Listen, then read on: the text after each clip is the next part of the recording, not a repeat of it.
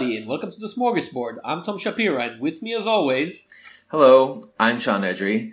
Safe to say that few moments in modern history have captured the public's attention like the fall of Youngblood. Tonight, Dazzle News Retrospective looks back at the events that led to the dissolution of the world's now most infamous super team, when a hacktivist group called the Bloodstream showed us that all the good Youngblood did was outweighed by a litany of criminal activity, illicit sex scandals, assassinations, and government cover-ups. So, this is from Youngblood, I'm guessing? From you couldn't guess from Bloodstream. all the Youngbloods that you've been throwing around there? Bloodstream, Tom. Bloodstream! Somebody complained to Brandon Graham that they really wanted him to do that, and he was like, well, maybe someday we'll do like a prequel to Prophet with Youngblood. Are they going to call it Old Blood? Middle-aged blood. Anyway, this is a comic book podcast brought to you by the fine folks at Sequart, the best online and unofficial source for comic books news, reviews, and critique. Buy their books, read their articles, and watch their movies. And remember, Sequart is on Patreon. Support smart criticism in comics.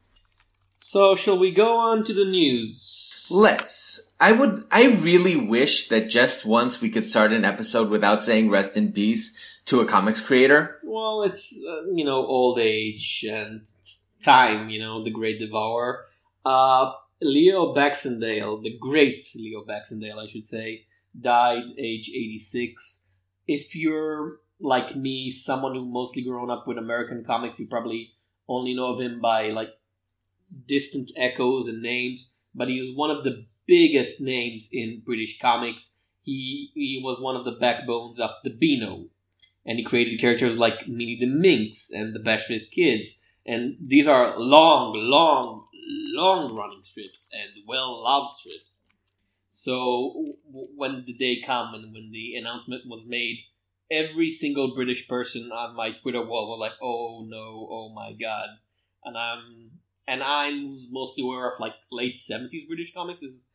Who's this guy? I'm sorry. And then it's this guy. Yeah. And I mean, it's sad, but what can you do? It's time, right? And as time passes, we'll see more and more of these old legends that we grew up on or that other people grew up on die. Yeah. I suppose like the only real comfort at this point, because digital preservation of comics has become so commonplace and there have been such concentrated efforts on the parts of companies like Dark Horse to collect as much of their work as possible. Bernie Wrightson, for example, he recently passed and a lot of his work was collected and published in trade paperbacks and digitally. And if it's not collected legally, it's somewhere someone out there is illegally making sure that everything is scanned and ready to download. Yeah. That's if you can't buy it. Well, I don't think it's... We're treading on thin ice. No, I'm saying if somebody has the rights and he sells it and you want to read it, you should pay the person who has the rights. If nobody is publishing it, if it's just standing there in limbo and it's an important part of comic culture, well, I'm not going to encourage it, but I'm not going to be like, no way, no how. Right. Because a lot of comics that up until recently hasn't been published, I've first encountered it online. I haven't read Miracle Man legally because up until 3 or 4 years ago, you couldn't have. And the bastards still haven't finished it, so let's not even give them credit for that. But back to Leo Baxendale. Have you read any of these things, or like me, are you just aware of it by reputation? No, I only started learning of his work after he had passed, and people were talking about Beano, and because it's not, not a knock against him in any way. It's just that wasn't necessarily something that I was interested in beforehand. So, it didn't exactly click for me. But on the other hand, like I said, because it's all so accessible now, I might go look into it. Okay. Shall we go on to the Eisners? Yes. So the Eisner nominations have been released this week, and a couple of highlights. So I wanted to call out something interesting in the best continuing series. The 5 titles that have been nominated are Astro City, Killer Be Killed, The Mighty Thor, Paper Girls, and Saga. Now, you know I love Brian Vaughn. Yeah. But I am, and again, like, Saga and Paper Girls are both excellent continuing series. But it is a little weird to me that he's competing against himself. Again. Yeah, like, this is turning into a practice, and I understand. If you asked me to choose between Saga and Paper Girls, I'll admit that it would be difficult for me too. But I'm not sitting on an Eisner Award committee who makes these decisions, right? It is kind of... Now, at the same time, all of the other titles here, you know, The Mighty Thor is, in my opinion, possibly the only title that is being published in the superhero genre that deserves an Eisner. Just because of the work, the amazing work that Aaron and Dodderman have been doing on that title consistently. But, you know, all of these others, it's like, okay, there had to have been at least one other runner-up that you could have put in there instead of one of these titles. They're both deserving of it. I'm not sure how these votes are tallied up. It's possible that it's not like some person just decided, well, we'll do this and we'll do this. Everybody voted and, well, Saga got a place and Paper Girl got a place because a lot of people rated Saga number 1, a lot of people rated Paper Girl number 1, and they're not the same people. Right. Which, it's a problem, but what are you going to do about the way those votes work? Unless you're going to change the people that vote. And I don't think they revolve that much. They like swirl around year after year. Mm. And people talk about the Eisners as the Oscars of comics, which they're not. Yeah. They're the Emmys of comics because unlike Oscars, you have a continuation. And once somebody wins one time and he becomes a favorite, he tends to return again and again. So when you look at the Emmys, you have those TV shows that every single year of their run, they will be nominated and they'll probably win something. Right. And Brian K. Vaughan is, I don't know, he's the Sopranos, he's the Americans of comics, because he has 11 Eisners by now. Well, he is that good. And he's not the most productive writer. Remember, for a long, long time, he was only writing Saga. And he won in the same year for both Best Ongoing Series and Best New Series, and I think Best Writer. Something ridiculous. Yeah. It's one of those, yeah, he is that good, but maybe someone else should be given a shot at the title. Well, no, my objection is specifically in categories where he's nominated twice. Like, I understand the rationale that different people may have nominated Saga and Paper Girls, but once it got to the point of actually publishing the nominations, I'm like, look, it is my opinion that Brian K. Vaughan is one of the best writers in the industry, and I could see him winning this category with either of those titles, because the work speaks for itself. But when it does get to the point of the same creator nominated in the same category twice, it is kind of weird. Thank God they nominated him for Barrier as well. Which they could have. But that doesn't count as an ongoing, I suppose. No, it is an ongoing. Maybe it's in digital? One thing I found interesting, and I wanted to ask your opinion on this. In Best New Series, Christopher Priest has been nominated, which I don't have a problem with, except that for he's nominated Deathstroke, right? Yeah. Which I think lends credence more to the idea that the Eisners are the Oscars, because they're retroactively awarding him for the wrong work. I have only read a couple of issues from his Deathstroke run, and it is actually pretty good. Like, considering the limitations and the double shipping, and because of that, they have to switch artists all the time, so it's not the best looking series. It's like well crafted, but nothing more most of the time. Yeah, but it's a good series. It's a good action series, and he's got all his usual trademark things like jumping in time, and everybody's a lot more intelligent than usually needed for those stories. Yeah, that's Priest's influence, obviously. But like when you look at the other titles that it's running up against, you've got Chelsea Cain's Mockingbird, Jody Houser's Faith, Gail Simone's Clean Room, Jeff Lemire's Black Hammer. So against all of those, Deathstroke does feel like the odd one out. I will take it over Faith to be truthful. Again, from what little I've read from both of them, I've read the first 4 issues of Faith when it was still just a mini. It's okay. And Deathstroke's better. I would never thought I would say today when I would say, "Oh yeah, Deathstroke." Sure, who give would? It an Eisner. Who would say like Eisner winning Deathstroke? That's not a sentence that makes any kind of sense. We're in the world of Oscar-winning Suicide Squad, so everything's possible, Sean. Yeah. Now I know our friend Max must be over the moon because best publication for teens ages 13 to 17, Monstrous is up. It feels to me like they wanted to put it somewhere else, and they realized all the other categories were stacked, so they just put it there, because you look at what it's up against, and it's all like, it's funny stuff, colorful stuff. Jughead's there, right? Yeah, Jughead, Squirrel Girl, Batgirl. And then, Monstrous, the one with, the murder on every page, and the naked girl on the first panel. Yeah, I'm not sure that's the right age bracket. No, because in terms of literature, 13 to 17 is the YA literature, wherein future dystopias and fantasy dark realms are the rule of the day, right? So it makes sense. It's just that every other thing within this category would be considered aimed at younger ages if it was a book, a novel, right?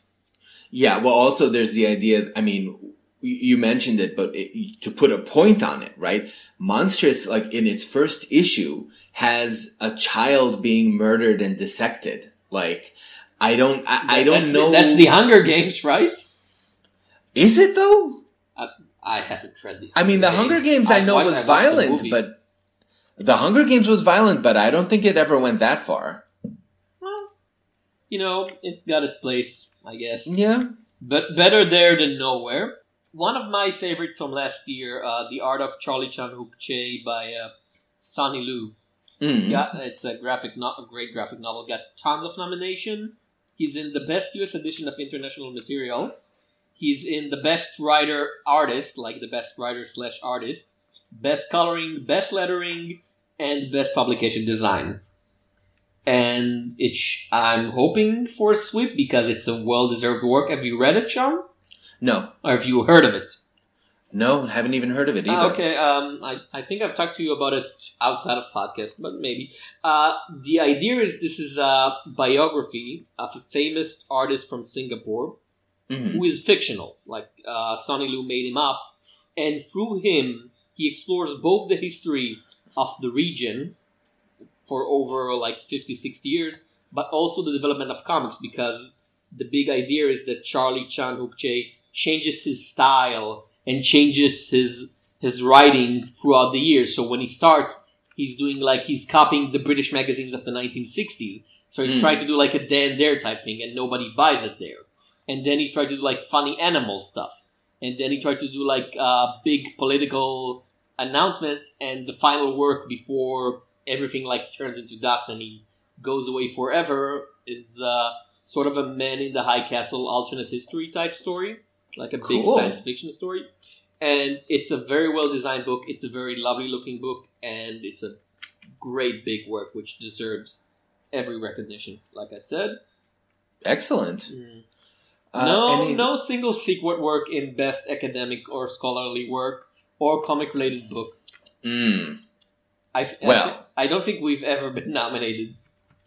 Well, screw them. We don't need their approval. Let's put it this way. We do. We want, we don't need their approval. We want their hang approval. on. If you think about it, though, whether the Eisners are the Oscars or the Emmys, one thing that most people tend to agree about is that the stuff people actually love aren't usually represented on those shows. The awards tend to be, the awards tend to play it safe. It's said, it's one of those weird things where it's safe for us, for people who are between the mainstream and the alternative. But for people, I've talked to some people who mostly read superhero work, and for them it's what are all those weird and wonderful things that we've never heard of before? Saga, you say? It's not a superhero book, it's not Marvel or DC.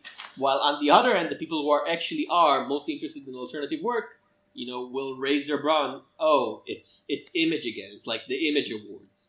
Yeah. I mean, it is, but on the other hand, like when you really think about it in terms of today's audience, are you telling me there's a scenario where someone who, even the most like ignorant person, can say what is Saga? Like Image's marketing tends to be pretty on point when it comes to pushing books. I don't know if that's really a scenario that can still exist, where it's like you need the Eisners to tell you that Saga exists. That would be like you need the Eisners to tell you that The Walking Dead exists. It's like, no, these things have made enough of an impact by this point that, okay, for example, Sunny Lu's book I hadn't heard about, I'll go look at it, sure. But then you see, for example, in the Best Writer category, Max Landis is nominated. That's just... Hell no! I really don't get the appeal. People actually love him. Like, people love Superman American Alien. People seem to like that terrible Knights book we reviewed, Green Valley. He's so pretentious. No, there's nothing wrong with pretension if you can back it up. He can't. He really can't. I don't know. And nominated for see, that's the sort of thing that makes you think something here isn't right. No. See, even, what? I get that people like. I don't get why. I get that people like him. If I can just go back a bit to the comic-related book and scholarly work, some of this stuff is actually very, very good. What little of it I've read. There's the Critical Chips anthology that was edited by Zinab Akhtar, which I've supported on Kickstarter. It's a very, very well thought out, well written collection of articles by some of the best comic critics around. And you have Brighter Than You Think, 10 short works by Alan Moore with essays by Mike Sobel, which is on my reading list. It's supposed to be really the forgotten short works of Alan Moore, which are both published as the comics and as an exploration of the comics. Mm-hmm. And Frank Miller's Daredevil and the Ends of Heroism by Paul Yan from Rutgers University Press, which they had some really good stuff before. So, Sequart is not there, unfortunately for us. Next year. But what is there is good. Yeah, that's fair. Anything else that you want to talk about? Island is up for Best Anthology. I hope they win. Yeah. Well, whatever problems we might have had with it, it was still worth the notice. Oh, Kim and Kim is nominated, right? For Best Limited. But Kim and Kim is up against Tom King's Vision. I don't think it's got a chance in hell. I just really want this team, the Magdalena Visaggio and Eva Cabrera, to get recognition. If nothing else, so they can say when the new Kim and Kim mini starts up, because it's coming in 3 months' time. They can say on the cover, if not Eisner Award winner, Eisner Award nominee. Well, they can say that now anyway. Yeah, and maybe people will buy it. More people will buy it because, as we've said before, this series deserves recognition. People should read Kim and Kim. Yeah, it was pretty good. Beyond that, not a lot of big surprises. Nothing that really stood out in terms of shocking nominations or anything like that. Kind of what you'd expect. Yeah, I'm angry for the lack of Giant Days. John Ellison was nominated. Yeah, but not Giant Days. It's just Giant Days is joy. I mean, that's the weird thing. You would have expected Giant Days to go in the Best Publication for Kids category. Or the ongoing, even. Would it have made Best Ongoing? I don't think so. I think it's better than anything else they've put there. I personally would say it's better than Kill or Be Killed, but that's me. All the others are just staples that perform, on a different category. It's a different level. But, we'll get back to it and we'll talk about the winners once the winners are announced. But so far, not too many shocking revelations in the nomination stage. Interesting news, sort of bridging the gap between books, academic work, and film. Lotus Entertainment and Paper Chase Films recently announced that they would be producing Superman vs. the KKK, which is a film version of the 2012 young adult nonfiction book by Rick Bowers that talked about how the 1946 radio drama where Superman took on the sort of like a thin metaphor of the Ku Klux The cross Klan. of the cross of the Red Clan or something like that. It was the KKK. Everybody knew it was the KKK. The big thing was that the people who produced the show worked with actual anti-KKK activists to steal all sorts of passwords and real life details from the KKK. And you had all those rumors going around of people in the KKK saying, well, I came back from work today and my kid was playing as Superman beating me up. And it's claimed in various sources, including, I don't know if you've read Freakonomics, the big bestseller about application economy in 2005. No. It was claimed there and in several other sources that the show had actual influence on the decline of the KKK in the post-war years. Like, because they made them look stupid, because they made the KKK be the enemy of Superman, right? Right. And kids turned against them, and public opinion turned against them. Yeah, And at a point in time where It's Superman's... one of those, you can't really prove it. Like, you can claim it, and you can say, anecdotal data shows that A came before B, therefore B, but it's a good story. In theory, it's a very good story. Yeah, and I'm glad that it's interesting that sort of interest in that novel, in that book, resurged with the announcement of the film, because the book came out in 2012, and let's just say that the idea of heroes in comics fighting against hate groups in 2017 is slightly more appealing, Nick Spencer. Slightly more appealing. You know, the idea of fighting against hate groups. The story itself is interesting. The book is, well, it's a young adult nonfiction. It's more like a longish article in a magazine than a book. Right. I would recommend it to you. I would recommend, just read the Wikipedia and say, that's interesting. The actual radio shows, which you can find today on YouTube, free to listen, the radio shows are archived. Though. Like, it's like, it's fun. It's like so naively optimistic and heroic and like to be against other people because of their race, creed, and religion. It's gosh darn un-American. And you want to hear him say that, right? On national radio, you want to hear. It's good to hear. I would like to hear Henry Cavill say that as Superman, but unfortunately, he's too busy being dead and snapping necks.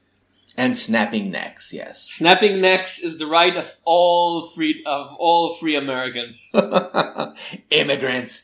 But speaking of film, though, This is the point where I admit that I am a little jealous of you, because you have seen a film that I want to see and have not had time to see yet. Well, you will see it. It's not like, I've seen it and now all the tickets are gone forever. Nobody can see Guardians of the Galaxy Volume 2 anymore. I'm sorry, Sean. I can elevate your mood a little by saying that it's not that good of a movie. Mm-hmm. Like, it's one of those weird things where I watched it, I had fun while I was watching it, and I went out of the cinema and people asked me what I thought about it and said, it's kind of bad, but it's so fun. It's like, I enjoyed it so much, but it's kind of bad.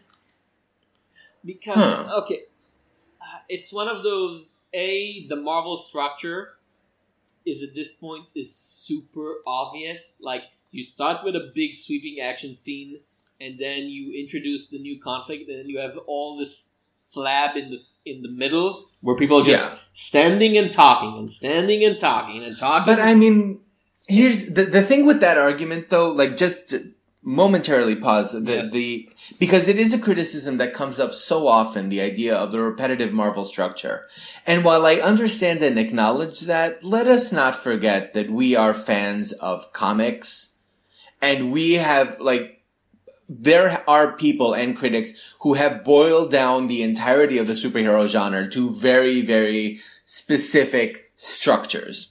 We know that. So I don't know why it's constantly being raised as a point of critique that, of course there's a Marvel structure. Any book on the market right now has the Marvel structure, the DC structure. It's not the hero's journey. It's not the archetypal structure. It's Marvel's journey obvious. specifically. It's super obvious. Of course it is. And it's so weird when everybody's talking about this is James Gunn's project and it's a very personal project. So why does it feel like Ant-Man at certain points? The scene, all the scenes where they're just standing in a mansion and talking about, oh, this is this and this and that. And B, like every other single criticism against Marvel movies that doesn't involve Loki, the villains are boring. And it's weird because it's Kurt Russell as Ego, the Living Planet. Which, how do you make it boring? How do you make A, Kurt Russell boring, and B, Ego, the Living Planet, who is a planet that lives? How do you make him boring? He's a planet with a mustache. Like, it should be impossible. He should just be there, and they should just be saying, he's Ego, the Living Planet, and he should be like, but what happens? You know what movie? I wonder? It's like so backhanded. Oh yes, I'm a planet, but I have like a human avatar, and you're only gonna deal with the avatar. Well, that makes sense. Well, it makes sense in terms of you've paid for Kurt Russell, you might as well show him. But why? Like, why? Show me the big planet. Show me the mustache. Well, I do wonder, like, when they announced that Ego, the Living Planet, would be in the film, I'm like, that's kind of like Galactus, right? That's kind of like a concept that looks fantastic on the page, but it's really hard for me to figure out, like, if you played it straight, it would look redonkulous. I don't, like, what would that even look, what would the beard be? Like, it would be CGI of the worst order, you know what I mean? It would be a good CGI of the worst order. Make the wow. make it like everything else is CGI, make Ego like a Jim Henson puppet. And the third thing is that they obviously, there's a bit of the Pirates of the Caribbean 2 syndrome where, the thing that everybody liked in the previous movies, Groot and the pop songs, so they just, they pushed that pedal to the metal, and it's like, oh, yeah, what was fun the first time around feels a bit, like, forced. And it's the song. Oh, it's another scene with the song. There's no reason for the songs to be played at certain points, but they insist on making the songs part of the scene, and it feels forced. And the same with Baby Groot. It's a great design. He's super adorable. There's a lot of great jokes with him and Rocket Raccoon, but let it breathe a little. And maybe I'm underselling it because maybe I'm just tired of Marvel movies in general. That's quite possible. It's possible. I mean, like we're like 57 movies in, so it's quite possible. That's interesting to me. Like the whole question of, we have been trained as people who've been reading comics for all these years, to the month in and month out pace of it. And yet, like when I say that I'm burned out on Marvel, it's got nothing to do with the structure. It's everything to do with its creative decisions, right? And in film, I think it might work differently.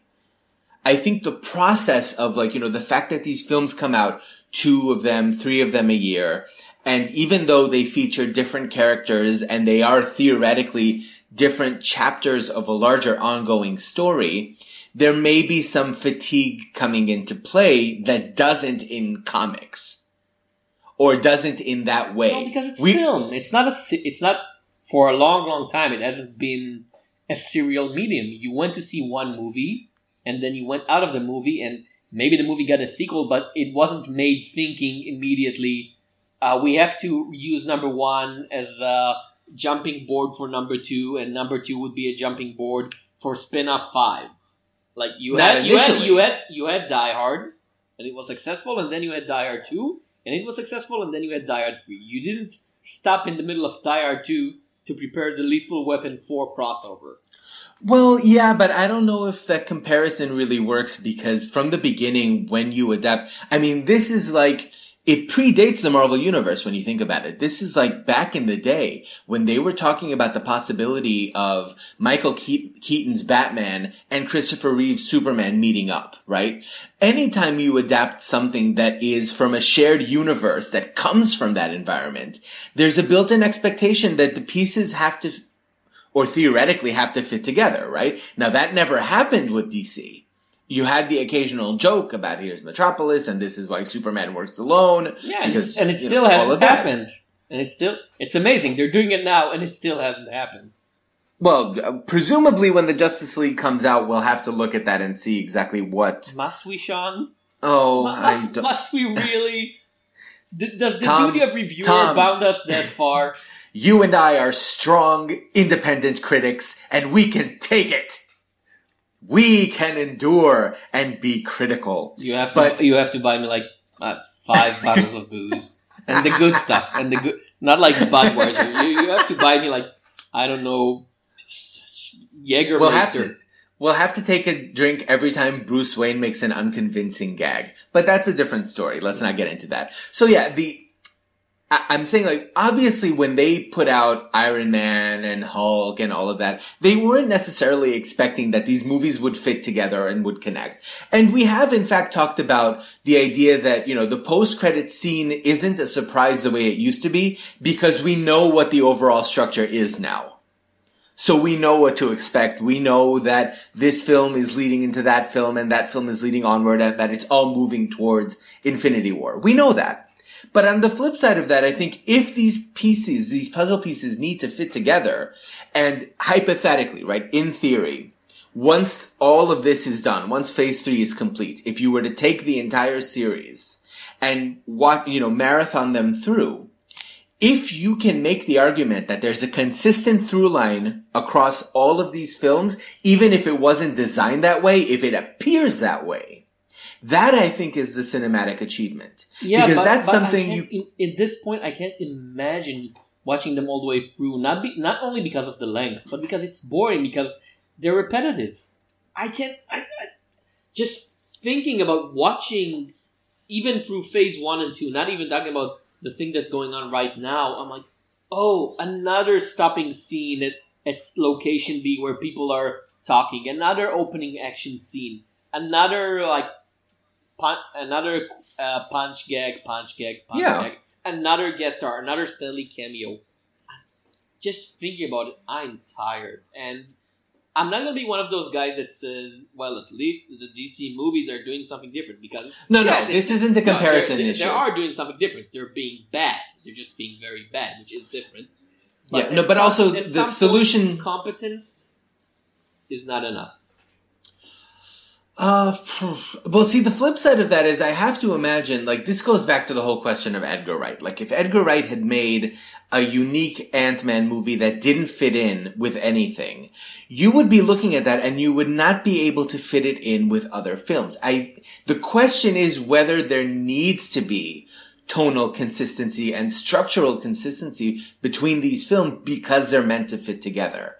Otherwise, you do get situations like Batman v Superman and then Suicide Squad, which certainly made gestures to being in the same universe. Ben Affleck does appear in that movie, but you couldn't find two films that don't fit together. Well, it's not like the whole of the Marvel universe ever fit together. You had Frank Miller's Daredevil sharing the same CD technically with the Power Pack. Well, no, but if we're talking about, let's be fair here. If we're talking about the Marvel Cinematic Universe, it is... that's like saying Bryan Singer's films factor into that. They don't. We're talking about the universe that started with Iron Man and continues on that line, and you have the Netflix series on top of that, right? It's the Defenders and the Avengers. And that's it.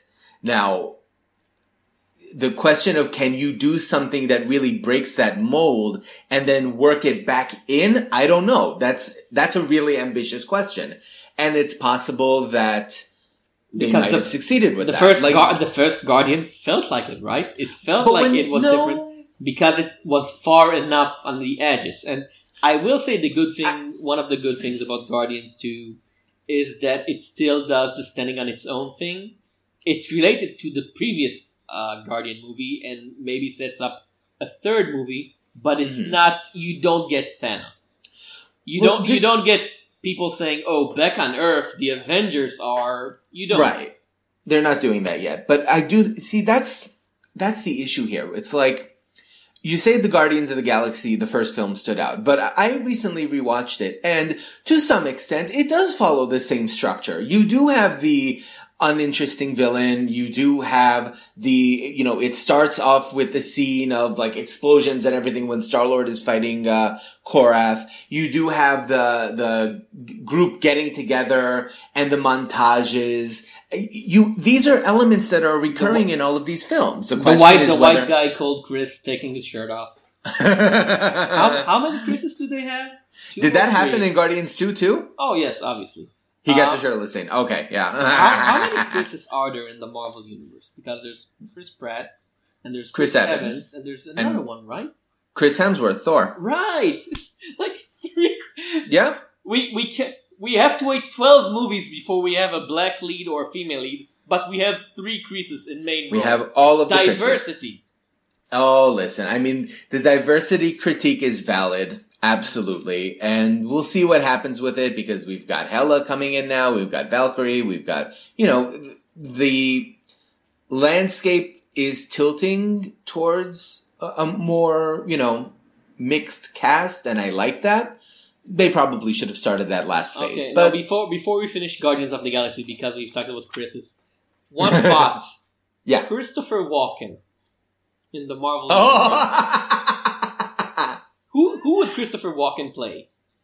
Well, see, this is where I feel like, for the first time, I have to say, maybe Jeff Goldblum was a mistake. Because they cast Jeff Goldblum in Thor Ragnarok as, The Grandmaster, right? They cast him to say, look, it's Jeff Goldblum.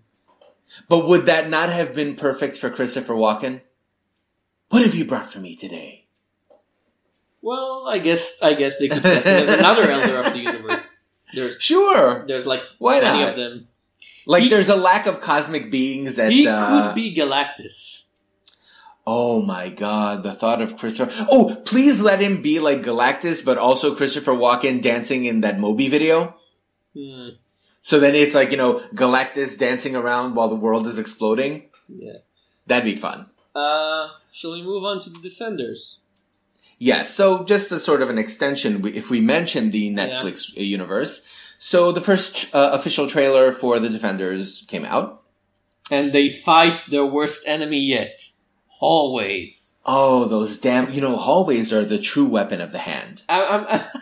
It's not the hand. See, my big theory right now is that the final villain reveal would be a crossover with the DC universe, with the DC television universe, because it's like they're entering a room and this huge face reveals itself, and it's Danny the Street.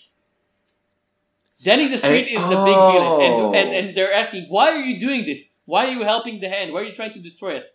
Because you've killed my brother, Benny the Hallway. And then it turns out... Roger the Living Hallway. He was always moving around, trying to find like a quiet place to live, and whenever he's just sleeping, you're just bursting in through rooms, punching up the walls, and now he's on life support. My hallway brother, my little hallway brother is on life support, and I will destroy you for that. And then it turns out that Sigourney Weaver is the avatar of Danny. Oh, yes. I love it. Yes. She's the ego's like living avatar. Yep. But yeah, there weren't too many surprises in terms of what the trailers show. There were a few points that I did like. First of all, they are taking very great care to preserve some kind of banter between the characters. Like, for example, there's a scene where Matt is walking around with a blindfold on, and Jessica says he looks like an idiot, and he says, well, it's your scarf. So, I like that they're trying to develop relationships between these different protagonists, and not just throwing them in there and having everybody be po-faced. Like, if this is going to work at all, it's going to work by making them a team, right? It's the kind of cliche, kind of like the Guardians, these disparate characters coming together and becoming a family. If Defenders is going to have that kind of emotional kick, it's already guaranteed to have a win, right? Because I think... They did whoever runs this show did a fine work in making Iron Fist hateable. Yeah. It's amazing. He's on screen for 20 seconds, and I'm like, please, Luke Cage, kill him now. And then Luke Cage beats him down with one punch. Yeah, but he's still alive. He is still alive, and I don't think that he's gonna die on the way to his home planet. Maybe if he bits him, and then the next scene is like, oh, the trauma to my head finally revealed the real me, who's not a douche, and also changed my main actor for some reason. Like, we had to give him a plastic surgery. I don't know. Luke Cage hit him so hard he turned into a Chinese American. No, Sean. No. He found that machine that from the old Lois Lane comics, I Am Curious Black, where she goes in a white woman and she comes out a black woman. What, you're Psylocking Luke Cage? Iron Fist? Sean, that's even worse. I'm not joking. That's Psylocke is like a can of worms the size of, I don't know, the worm from Dune. It truly is, but I don't know. I wouldn't mind. Like, the best thing that you can say about Iron Fist, well, in terms of representation and appropriation, is, well, at least he's not Psylocke. At least he's not the brain of a white woman in the body of an Asian fetish doll. Reverse Ghost in the Shell? Yeah. Oh God, that's terrible. But anyway, so the trailer also showed us a little bit of Sigourney Weaver, who, is Queen of the Universe, and I am super happy to see her in anything, so I don't really care. She's here, ding, ding, ding. It works for me. Great. Lots of appearances from... This is interesting, by the way. In terms of... we mentioned diversity. So the characters that show up here from the other shows that are explicitly seen are Elektra, Misty Knight, and... Stick. Well, Stick, yes, but also who was I thinking of here? Colleen Wing shows up for like a split second. So they are bringing back almost all of the women. I don't know if Karen Punisher, is in this. Though. No, Punisher was never part of it, though. I wonder if they had known in advance that John, what's his name? John Bernthal's performance would have been so popular if they would have just done the Punisher instead of Iron Fist. If they had that kind of leeway, that kind of time. Maybe, I don't know.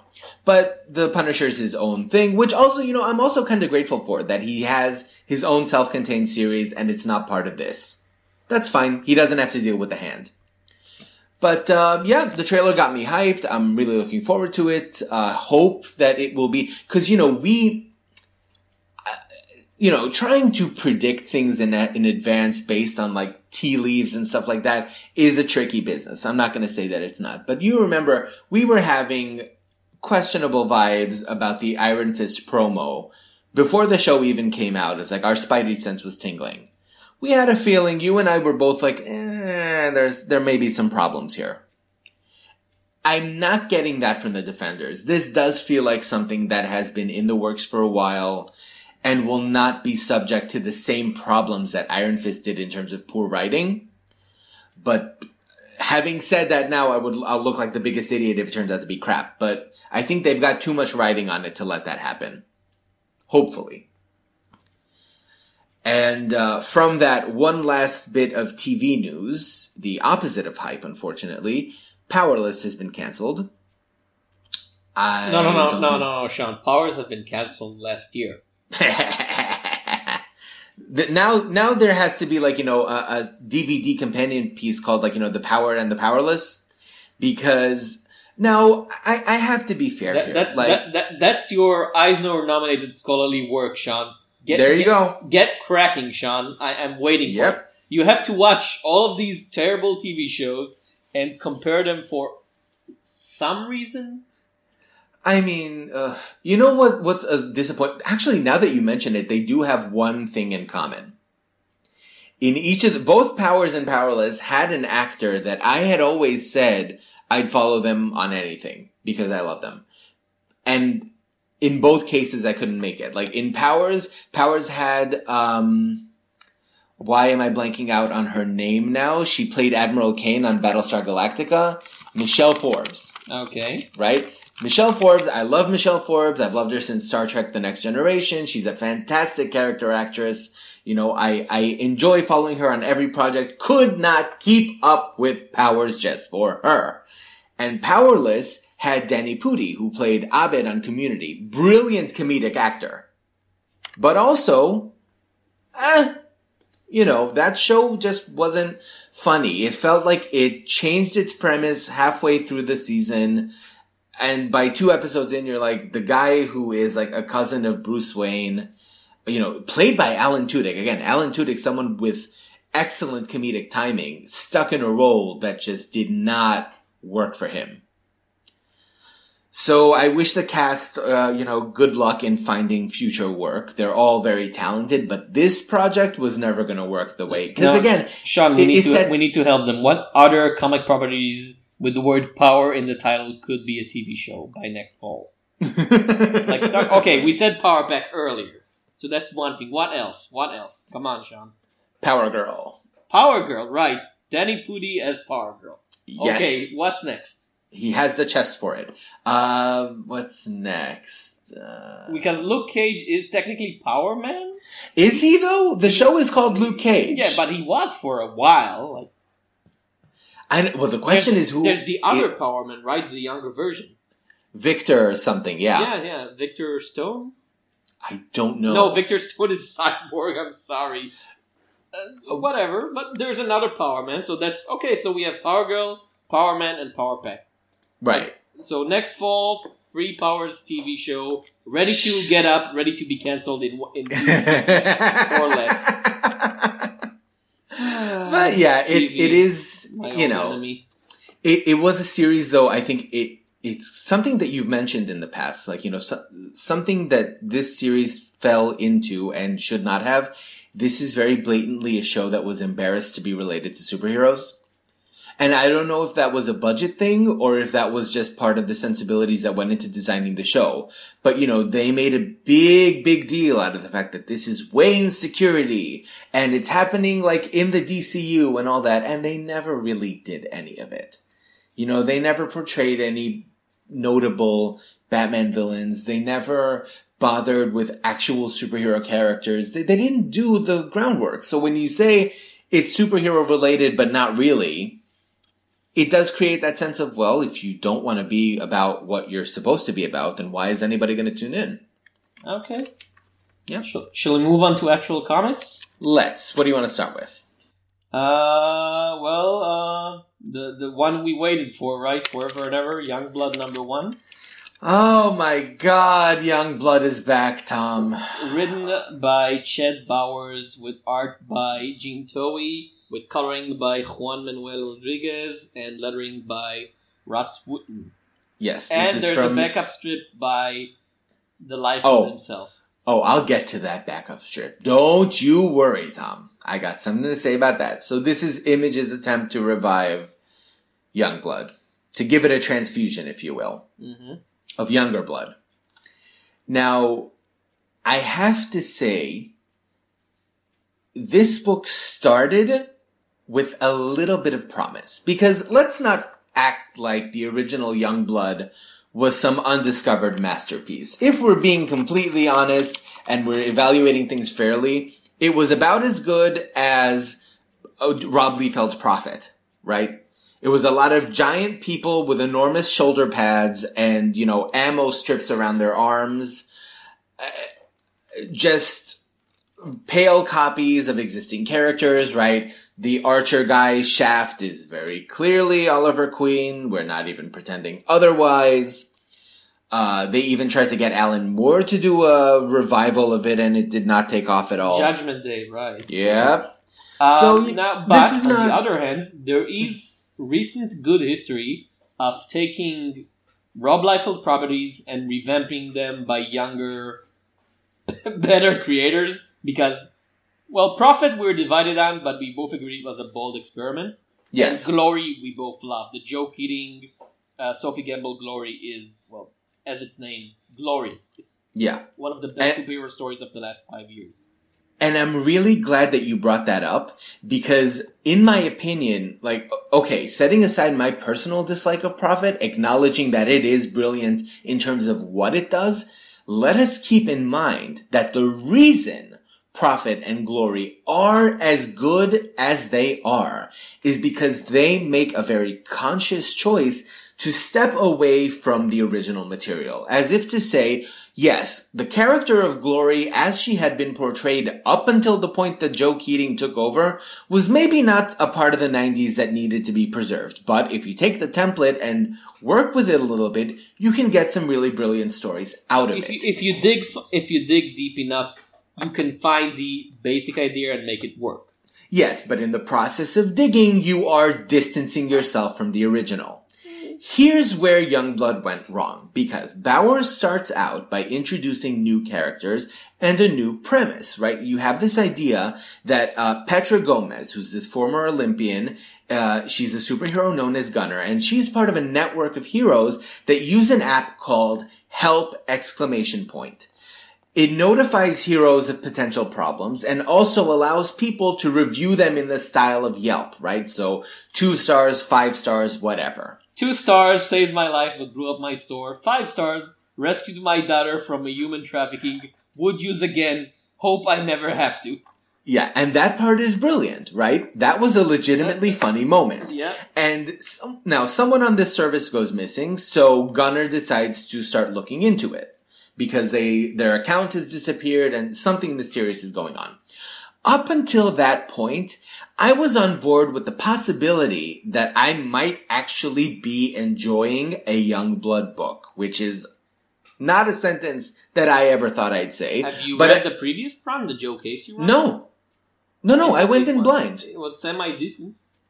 I don't know nothing about that. I went in completely blind here, and I was interested enough in that concept up until that point to be like, you know what? This could be another Glory. This could be another Prophet. Just take the name and do your own thing. And then the comic switches over to the old Youngblood characters.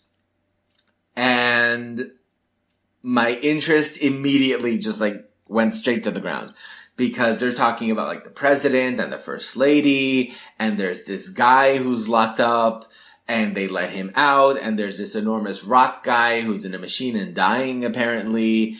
And see, this is the failure of Bowers, what he did wrong here. Because you remember in the initial issues of Keating's Glory, he does not expect the reader to know what Glory was doing before he started writing.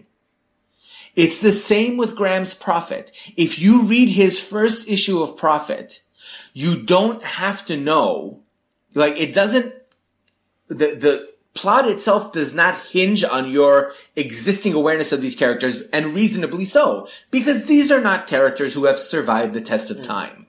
It's not Batman, it's not Power Girl, it's not even freaking Mera of Atlantis, right? None of that. These are characters, these are D-list and F-list characters who, Liefeld pushed as hard as he could when he was at the apex of his power and fell through the cracks and have been forgotten.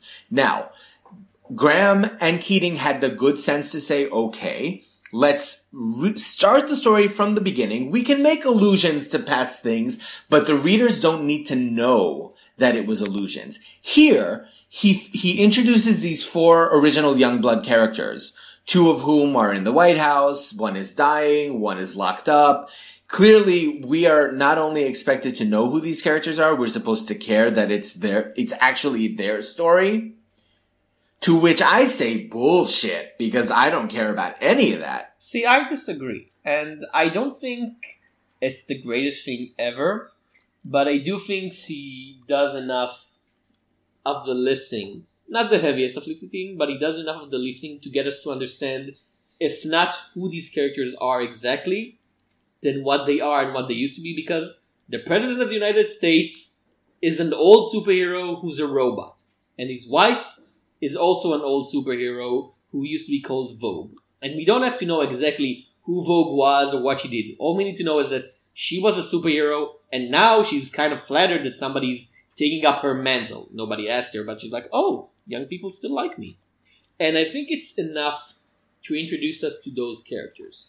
And I do like the idea of conflicting younger and older generations, which is something that superhero comics have been doing for a while quite successfully. I would agree with you that it is a bit too early. You should have just kept the old Youngbloods in the background up until, I don't know, issue 2 or 3, and then do the big reveal of, oh, they're still here. Because I would have even say wait until the end of the first arc. Well, we don't know how much they have. I would also say that the art, again, unlike Glory or Prophet, the art is just okay. Yeah. It's just, it's well told, the designs are nice, the storytelling is fine, you never get lost. You never like wonder who is somebody and where they are. The action scenes are well performed, but when you started Prophet, you had Simon Roy with his like deep cut science fiction work, and when we did Glory, you had Sophie Campbell, who she has this unique talent of making everything beautiful. Yeah, she can draw the Teenage Mutant Ninja Turtles, and suddenly, these young adolescent turtles with their ninja weapons are suddenly the most divine looking thing ever. She can find the inner beauty in everything. So they had those unique touches, and Jim Toh, he's just a good artist right now. You don't look at it and it just screams at you, read me. And if you're gonna do these revivals, if you're gonna try and tell to the readers there's something here for you with these 20-year-old characters that are now mostly known as a punchline, Youngblood, those Rob Liefeld characters, Sure. Well, you need to be able to tell to the reader from the first panel, this is something unique. This is something new. This will blow you away. Jim Towie? I'm not sure how to Toh. I think it's Toh. He's not there yet. He might be in the future. I haven't seen anything else by him. I think if they wanted to make this revival, they should have, as you said, keep the older characters for later, and B, make a bigger splash with the art. Yeah, I mean, you remember what happens at the very beginning of the first issue of Keating's Glory? It starts with like a narration of her growing up, and then she goes to war in World War II, right? It's essentially restarting the story. Here, you have that news segment where it's like, let's talk about how this group was involved in assassination. It's like, no, but nobody cares. Nobody gives a damn about Youngblood, the story that Liefeld was writing at that time. That's not what any of this is here for. I think the mystery works well enough. It's not my favorite thing ever, but unlike you, I think it's a decent first issue. Now, the backup strip. Skip it. I don't want to see Rob Liefeld writing or drawing anything. And the fact that this backup strip is, let's call it what it is, okay? This is Rob Liefeld masturbating. It is literally 3 of his characters. They're walking into Bauer's story, looking around being like, this is all significant. It is very important to the timeline. And then leaving. It's almost, if it were any other team, I would say it's almost metaphorical, because he's playing the old guy, like the old Youngblood, intruding on the new Youngblood, just like the characters in the previous story. And it's I'm not sure if that's what they arranged, because Rob Liefeld, I don't like him as a storyteller, I don't like him as an artist, but he is self-aware at this point. No, yes, he isn't. I think he is. You know why I say he isn't? And I wonder, is it accidentally brilliant or is it intentionally brilliant? Okay, so the reason that I say he's not self-aware is because, did you read the letter that he wrote? No, Sean. The Youngblood? You can't ask. You can't ask that of me. Okay, just a quotation, right? So he starts off talking about 25 years ago, Youngblood launched, This is the last paragraph of his letter. It starts like this. These are my babies. I'm reluctant to let others play with them, and I've been fortunate to have the best and brightest authors in the business provide outstanding content for Youngblood. So when he says he's reluctant to let others play with them, like this goes back to his whole thing with Shatterstar, right? He's talking about the wildest and most impressive and imaginative ride this comic has ever seen. 25 years later, the journey continues. I'm like, Rob, not one person picked up this book because they thought that this was going to be Rob Liefeld's Youngblood coming back. So the fact that he has a backup strip here talking about how important the story is, I'm like, that's the kind of thing you would maybe do for mainstream characters when you want to say, like, this story is super important. Or, like, you remember how Marvel used to have Uatu show up whenever something important was about to happen? Yeah. The Watcher be like, this event is significant, I'm here to see how it goes down. He's trying to do that here with Youngblood. Which, to the extent that anyone remembers Youngblood at all, it's not going to be because of him. It might be because of Alan Moore, even though that didn't I'm reading stand this the test time now, either. Sean, and Mark Miller wrote Youngblood? When? I kind of want to read this now. Wait, what? It says here, Chad Bowers and Jim Towers to step alongside Alan Moore, okay, yeah. Robert Kirkman, sure. And Mark Millar and Arik Stevenson. When did that happen? You know, that might have been before Casey. I like a 2-issue filling or something on Team Youngblood or Youngblood. It must have been. But it's Mark Miller and Youngblood is a match made in somewhere. Not 8th level of hell. Not See, you made it obvious. I'd say Limbo, like Belasco's version of Limbo. But it's so bad. I'm super curious now. I'm gonna search it out, and if it's available, I'm gonna buy it, Sean. Mark had Miller's to have been Youngblood. No, it had to have been like a one shot or a special or something. And it could be the greatest comic ever made. Ugh. Pass. Shall we move on to the next thing? Something you actually like? Please. Yes. Yes. So you'll introduce this one. Sure. So this is Eternal Empire #1 by Jonathan Luna and Sarah Vaughn, also from Image. It is a new fantasy series, which I know causes some eye rolls because, Image, but... It has a map on page 1. It does have a map on page 1. Beware of maps in page 1. Not necessarily. In epic fantasy series. I'm pretty sure Bone had a map in page 1 too, so we'll set that aside for a minute. Now, it was actually... I approached this issue from a slightly different angle, because what happened was I came to Eternal Empire having read Rose last episode and reviewed it then. And it really was an interesting comparison for me to make because I saw very clearly how many times Vaughn and Luna managed to avoid the obvious trope traps that Finch fell into. I'll give an example. Actually I have 3 examples. First of all, there's more complex world building in this story. You have a prologue that suggests very clearly that this oppressive Eternal Empire, right, the villains of this story, are the product of a last-ditch effort to stop a previous war. This isn't just some evil kingdom that's evil for the hell of it, like even motiveless... calling them villains, they're villains from the point of view of our main character throughout the issue. There's enough in the prologue to maybe let us think there's something more complex going on. Yeah, like this might have been a situation where the oppressed became oppressors in their own turn, as opposed to motiveless malignancy, right? It's not the Empire from Star Wars. Or that they're actually holding in cheek something far worse. Like, yes, the peasants live in pain, but without the Empire, we don't know. They might all be dead right now.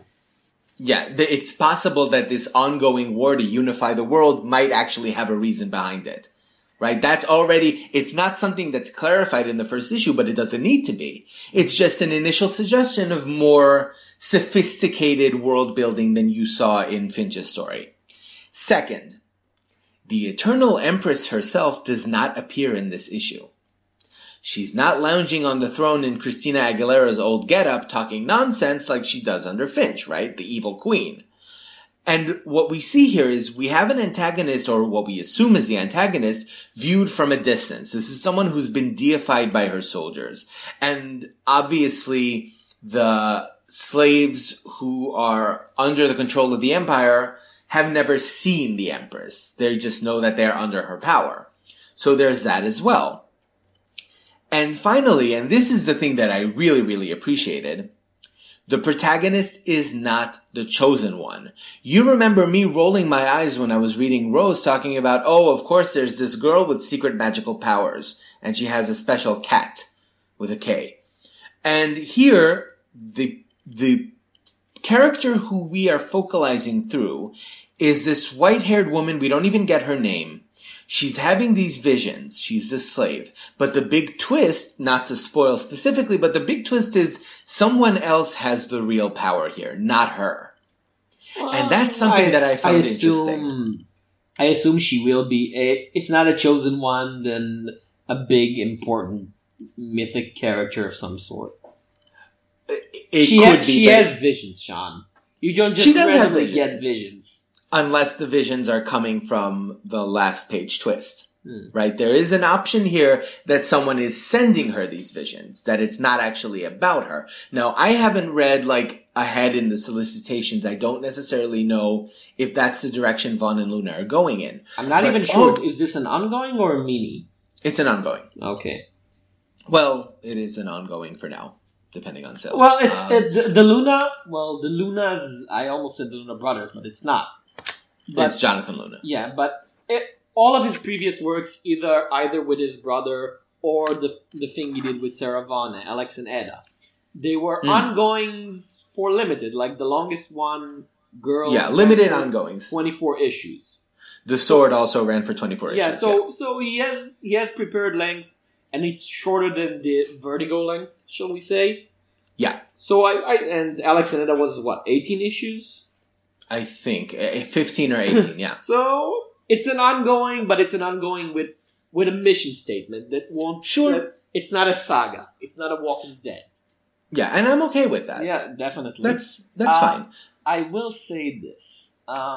Other than my vague, I'm kind of doled out on epic fantasy, but I'm a superhero reader, so I have no right to complain if other people like it. I've lost the right. I've lost the moral right to complain about people enjoying obvious genre words. I will say this. Jonathan Luna's style as an artist works against the story, because what he does pretty people, and it's okay for the opening, for the prologue, but when we have those peasants in their harsh life in the bitter cold, I don't buy it. Like, she looks like a supermodel. She looks like she's in a photo shoot. I just don't buy the pain and misery, the haggard face that she should have, that they should all have. Yeah. Everybody looks too smooth, too silky. And with something like Alex and Ada, it's fine. It's a science fiction story. It's in the future. Everybody's in their comfortable homes. Half of the characters are robots, so it's okay that they have perfect skin. Here, I'm looking at this woman. It's like, oh, the bitter cold, like our terrible lives. Lady, your skin is taken care of better than mine. Unless that's a plot point, but if it is, it's not clarified in the issue. Because everybody looks like it. If the nobles, the guards, it's so...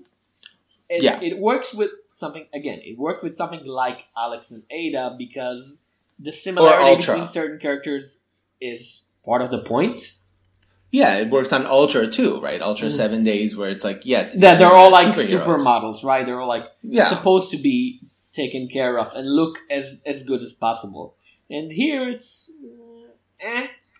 I will say, I did enjoy the part when she was running away and we had the slow fade out to white. It was a very good use of coloring and actual good use of decompression, of just using page after page to slow us down and making us understand how hard the escape is and how long has she traversed from her own point of view, because she lived her whole life in like a 60-yard parameter, right?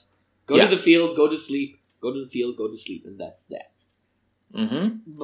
And then it takes her like that repeated vision to decide that she wants to sneak out. Yeah, but other than that, I'm not that interested. If the reviews will be good, I might be coming back for a trade, but it's not high up on my to-read list. Let's say that.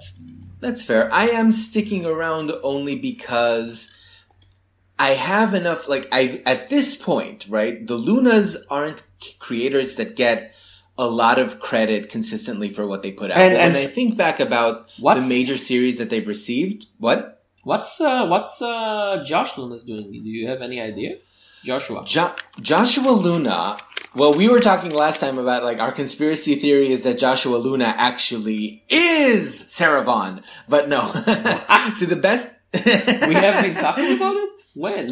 Last time when we were talking about the solicitations for Eternal Empire, we were like, Joshua Luna has actually not been doing much. The last project that he did on his own was in 2012. It was a 6-issue mini called Whispers. And I read that and it wasn't great. His personal website I'm seeing now is empty since 2014. Yeah, he hasn't been maybe active. he's done from comics. Maybe he's working in animation. or some other field that actually pays you money. It's possible. I mean, Jonathan is the artist and Joshua was the writer, so I'm not sure how that worked out. But like when you think about the work that they put out previously, right? So Ultra, Girls, The Sword, Alex and Ada, these were all fairly strong stories. So the prospect of, and Sarah Vaughan also has a reputation for being a decent writer. Granted that I'm not as familiar with her because, what was it? She did that Dead Man 3-parter, right? Yeah. And there was also, she did do Alex and Ada, right? She co-created Alex and Ada with Joshua Luna. But, so these are creators who have a measurable degree of talent. So I'm willing to take that ride with them and go on the assumption that there might be something really interesting here that they're working with. I've never read anything bad by Luna or anything terrible by Sarah Vaughan, but it's not something with all of the other interesting stuff that's out there. This is just low on the totem pole for me. That's fair. I am sticking around for the whole thing. Okay, now I want to talk about something that I've read and you haven't, which I've been waiting for a long time. Go for it. And it's another case of the art not being a good fit for the story. I've read Alien Dead Orbit #1, written and drawn by my favorite James Stokoe, which I reviewed his Godzilla work in the podcast before, and I loved it. And his Orkstein, which is either alive or dead. I have no idea. It wasn't Schrodinger's comic. Yeah. It is both alive and dead. Well, he's a super detailed and therefore super slow artist, so it takes him forever to draw an issue, which is fine.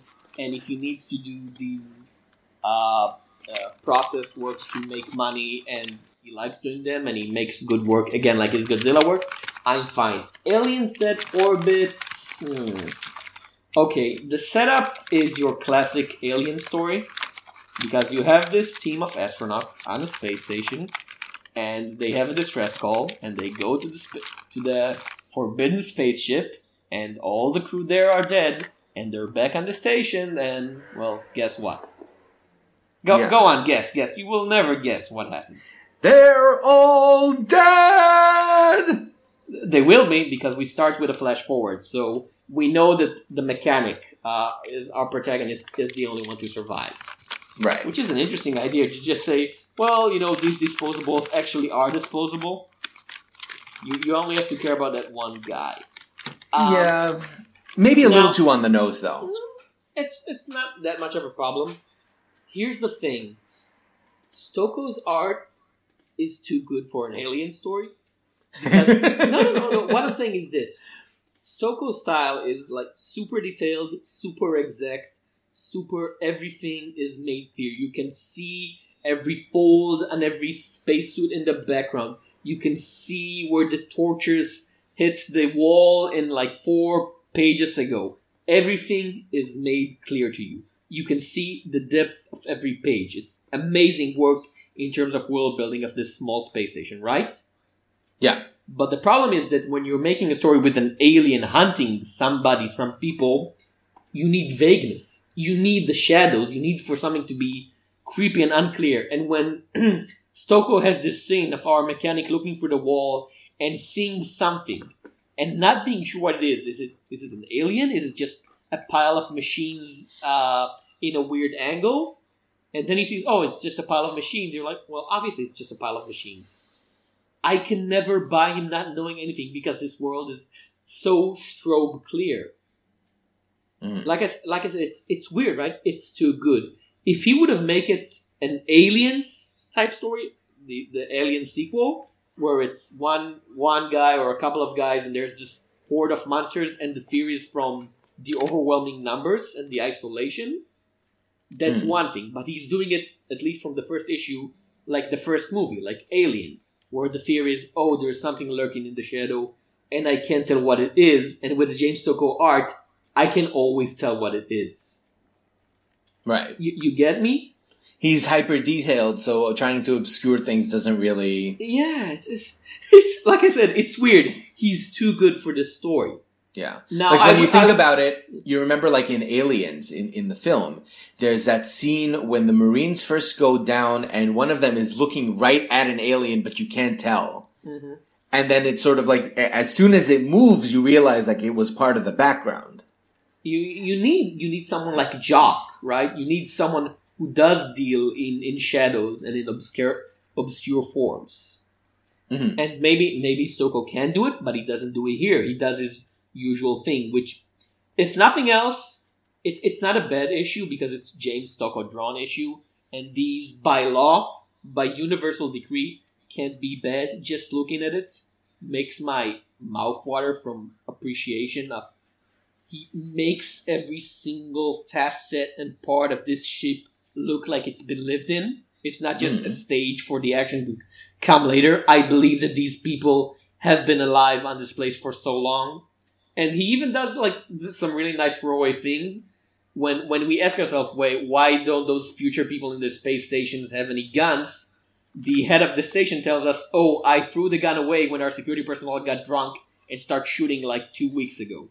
Right. And he has this nice in-character explanation for why would those people be mostly defenseless when the attack starts. But it's kind of artificial when you think about it. Well, I'm not transferring it right. It works in the context of the story. And in terms of Alien comics, which there have been many, and most of them are super forgettable and nobody cares about it, I think the only Aliens comics that people care about is the original Walt Simonson series, which was just an adaptation of the script. Yeah. And there was a Mike Mignola drawn, 3-issue limited series with Dave Gibbons, which was, if nothing else, again, pretty atmospheric. But everything else, there's billion Dark Horse stories with aliens and Predator and aliens without Predator. And almost nobody cares about them. If you look at it from these terms as an alien comic story, it's great. I like one of the top 3 alien comic stories ever. If you look at it in terms of it's a James Stokoe story, bottom rung. That's fair. And I'm still gonna read it, and maybe by issue 2 he'll rev it up and we'll get something more up to his usual style. But issue 1 is a bit of a. It's not what I wanted. It's me. It's not what I wanted. No, it's understandable. It's like there is the problem with the Alien franchise specifically, I say problem in quotation marks, is that when you really get down to it, there is a specific style and a specific aesthetic that to some extent different artists have to sort of adapt themselves to, because it was defined so powerfully in, Ridley Scott's films and James Cameron came afterwards. Like, the imagery, the whole H.R. Geiger influence stuff is very, very powerful. So an artist like James Stokoe, who, this guy has done Godzilla. He's done massive projects that required intricate detail and huge scale and stuff like that. But when you're dealing with something like the Aliens, it can be really, really tricky.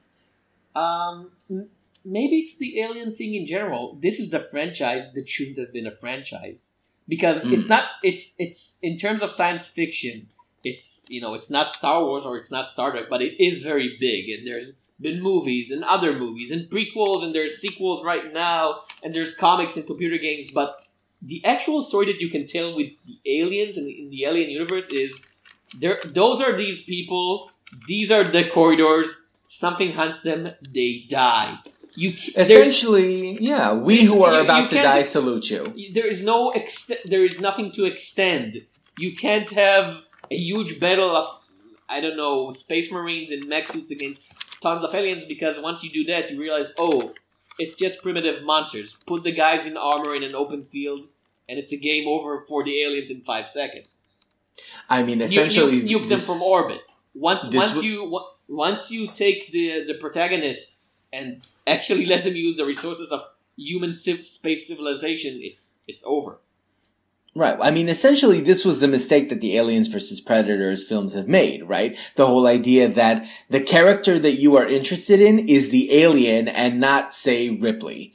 And that doesn't work. The alien cannot be the center of interest for the film because they are the force that will be killing all of these characters. If you don't do the legwork to make the characters memorable and fun and create some kind of suspense, it's like it follows the format of like a serial killer horror movie, right? Where the question that you will always be asking yourself is not whether or not the alien is going to win in the end, is whether or not, like, who is going to survive out of this 6. There's going to be 1, maybe 2 survivors, no more. If you turn it into, like, it's a mystery and we have to figure it out, it's like, no, we know that it's aliens, a queen is probably involved at some point, that's about as far as it's going to go. Yeah. It's just, it never should have been a franchise. The storytelling options within Aliens are too limited. It should have been 1 movie, 2 movies, 1 comic book story, and that's about it. Why do we need more? So I'll tell you, I have mixed feelings about that. I'll be completely honest. This is a bit of a tangent, but the thing is, what I have come to appreciate about the 4 Alien films that came out, right, the 4 that I can consider canon, it's like, 1, 2, 3, and Resurrection, is that if you really look at it from the perspective of Ellen Ripley as a character and someone who has changed so much over the course, that's something that appeals to me, like, as a viewer, right? As a storyteller, a character throughout an extended period of time who goes through so many changes, so many transformations. What about her stays the same? What about her changes? I even like the fact that in Alien Resurrection, it's like, it's a hybrid clone that still thinks that she's the real one, and so she's constantly trying to figure out, who she is and whether she's going to keep doing this thing forever, fighting these aliens. I like that. But that is something that is intrinsically tied to a single character. Once you take that character out of the equation, you end up with a situation of, okay, yes, the alien is a very effective antagonist. It's a very scary enemy to be up against. But much like the Predator, who they ended up sort of like slamming into by default, in itself, the prospect of aliens hunting people is not that interesting. It's not that unique. The aliens don't really bring anything to the table in that sense. So if you're going to do it, you have to be able to have that kind of long-term, like the survivor character. This is one of the reasons why, comparatively speaking, slasher films like Friday the 13th or Nightmare on Elm Street, the reason that they eventually go downhill is because protagonists don't carry across from film to film. It's not about these individuals who are constantly running up against these nemesis of theirs that are killing everyone around them, and they always survive by the skin of their teeth, and every encounter changes them. Now when as soon as Aliens became a franchise, and this has been going on for decades, right? Aliens have been like in comics, in franchises with Dark Horse specifically for years and years and years. This isn't a new phenomenon, but it has really diluted the efficiency of the alien, I think. They're not scary. Not anymore. I mean, Warren Ellis used them just as a plot device to kill off Stormwatch. What did that, had nothing to do. That was 20 years ago, Sean. It was 20 years ago, but that just goes to show you how little that technique has changed, right? People are still doing that today. So I'm already in tank for the rest of the mini because I pre-ordered it, and I'm not. I'm not angry. I'm not like, oh, it's terrible. It's not as good as I wanted it to be. But it still could be because there are 3 more issues, and James Stokoe could just let loose. He could just decide to let loose by issue 2, and then I'll be like, I'm taking back every bad thing I've said. This is amazing, and I'm hoping that's the way it's gonna be. He could. It's possible. So, last review for this episode is the Big Moose one-shot. Writers are Sean Ryan, Ryan Cady, and Gorf. Artists are Corey Smith, Thomas Patilli, and Ryan Gempole. This is from Archie. It is a one-shot centered around Marmaduke Moose. I don't even remember what his last name is. We're talking about the comic continuity right now, not the Riverdale type thing, right? No, it's the reboot. This is Moose Mason in the rebooted but not Riverdale. Okay. This is getting so confusing. How is Archie Comics? I'm still stuck on, why is Archie Comics having confusing continuity? Never mind, let's get back into it. So, 3 stories centered on Moose, who, I have to be honest, was always a very strange character to me in the context of Archie, and more so after the reboot. This is basically this towering wall of muscle who's like the biggest guy in Riverdale. He's a complete moron who is easily manipulated by people like Jughead. But at the same time, we're meant to see him as someone who is essentially kind-hearted, right? Midge loves him, and he's not Reggie, so he kind of wins by comparison. Mm-hmm. But at the same time, Gorf in the 3rd story has him threatening to beat up a freshman on crutches. And alludes to the fact that Moose beats up like all of them. Archie, Jughead, the whole gang. So tonally, this is a character that's all over the place. And you see that even in the Riverdale reboot, where he starts off as like a closeted jock who may or may not be Kevin Keller's love interest and then isn't. And then it turns into sort of sweeps under the rug. I don't even know what's going on over there. But this one shot tries to bring that character into focus. And it's an interesting result. I'm not sure it works. We start off with Ryan's story, and Ryan is essentially doing Moose in the sort of cartoonish sense, right? This is a character who is so dumb that Jughead manipulates him into giving him lunch for a week in exchange for $1 so he can get a candy bar. And Jughead tells him, you get to eat the candy bar now.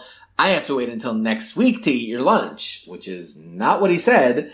And Moose, of course, falls for it, right? So it's the Tom Sawyer routine. Fine. Yeah, he's a complete idiot. And, he ends up accidentally knocking over the vending machine and he gets all of the candy. And Midge is exasperated with him, but she loves him, so it's fine.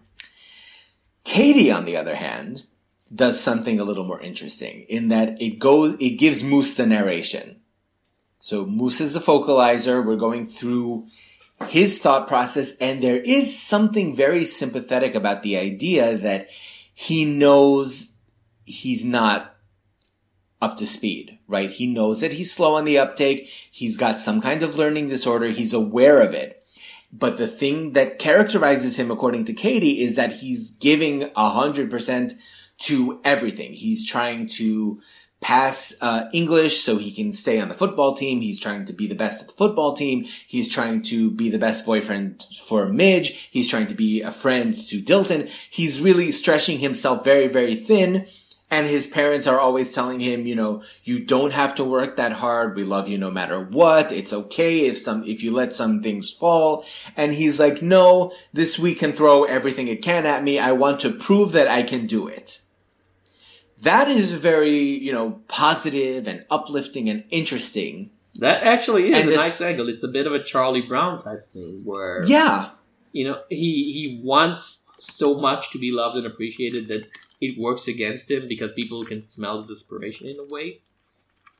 Well, not even that, because again, this is Katie's take specifically, is that, he actually does have people in his life who love him and care about him and don't care if he fails, right? Midge doesn't need him to plan this amazing picnic for their anniversary and go out. She tells him, I don't need that from you, but he does it for her anyway because he wants to, right? So that is very charming and interesting, and that is actually something that could make him a fascinating character.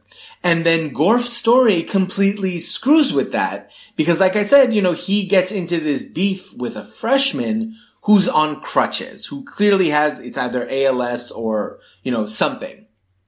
Some kind of degenerative disorder. And it's just like, really? Really?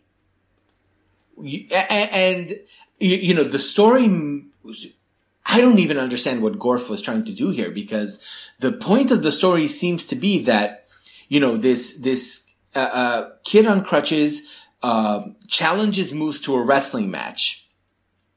As the coach is trying to explain, in wrestling, it's really about using the opponent's weight against them, etc. And he does manage to flip Moose over, but he immediately realizes that Moose threw the match. So he's furious and he's like, I'm going to ask Mitch out on a date. And he's trying to provoke Moose into beating him up. And I'm like, so hang on a second. The worst thing you can say about Reggie in the reboot, at least, is that he's a scheming asshole. But you're actually okay with saying that Moose is a bully. Like, that's flat out what it is, right? He's beating up people who are smaller than him.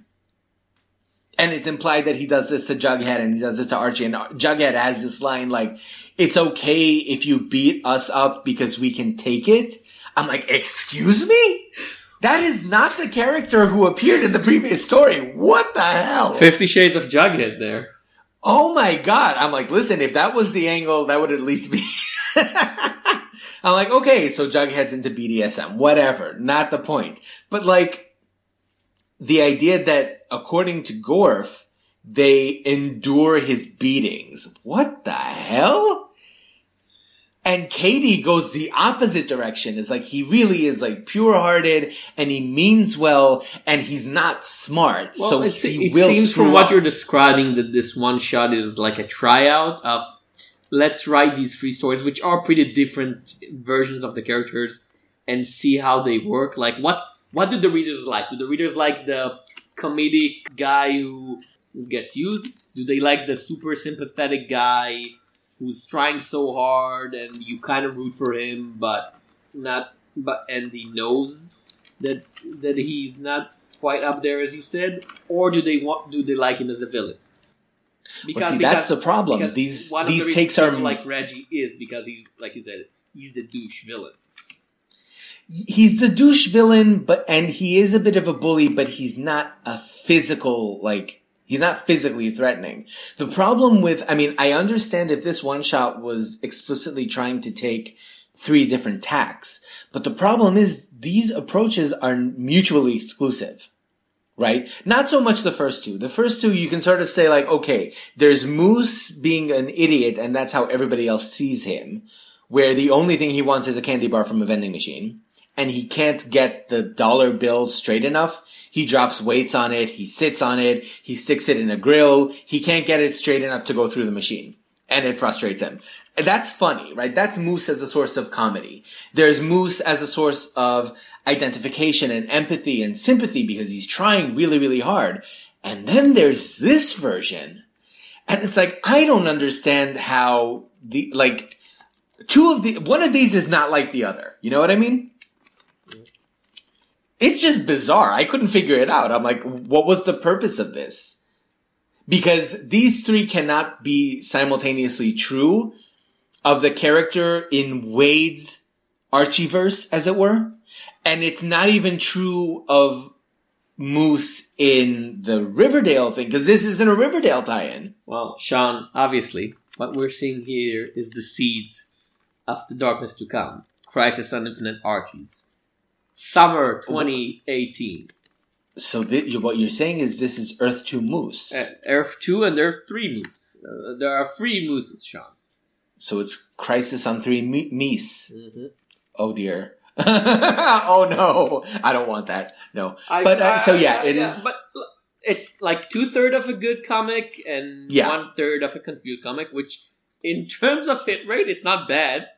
Yeah, it isn't. Especially if you look at it as the Moose anthology, as the 2000 AD of Moose, as the fresh romance of Moose.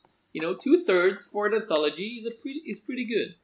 Yeah, it is. And I will say, the first 2 stories are really, really good. It almost makes me wish that Sean Ryan and Ryan Cady were doing projects in this Archieverse, right? Because as we said, based on the solicitations, Jughead is now also going to be written by Wade.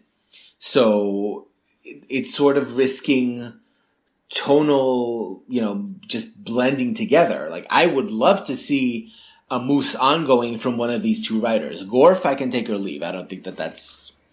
I think that's more somebody working off a description of the character as opposed to really thinking about the implications of what it is that they're doing. One day we'll do a podcast where we all star the Archie comics. We're just sitting there and we're thinking, okay, who should write the Dylan comic? And who should write the Salem comic? Obviously, Salem should have his own series. Who? Salem, the Sabrina's cat. Wait a minute. When you say reviewing the Archieverse, are you talking about like do we have to include Sabrina in that?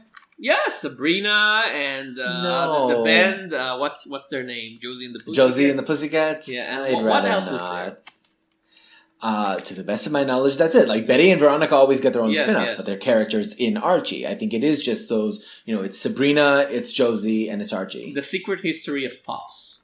Written by Garth Ennis. He was no, not he was a war hero, Sean. He just not sitting Pops there, in World War II. milkshakes and remembering in days of old when the German threat rose upon Riverdale, some stood on guard, and one of them was Pops. You realize that you're asking for Pops Born Again.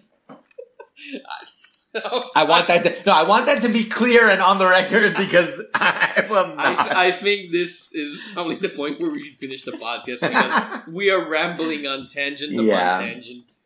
So yeah, I do recommend the one shot. I look forward to it. Of the comics that we've talked about today, I do think I'd have to split it between. I think Eternal Empire has a lot of promise.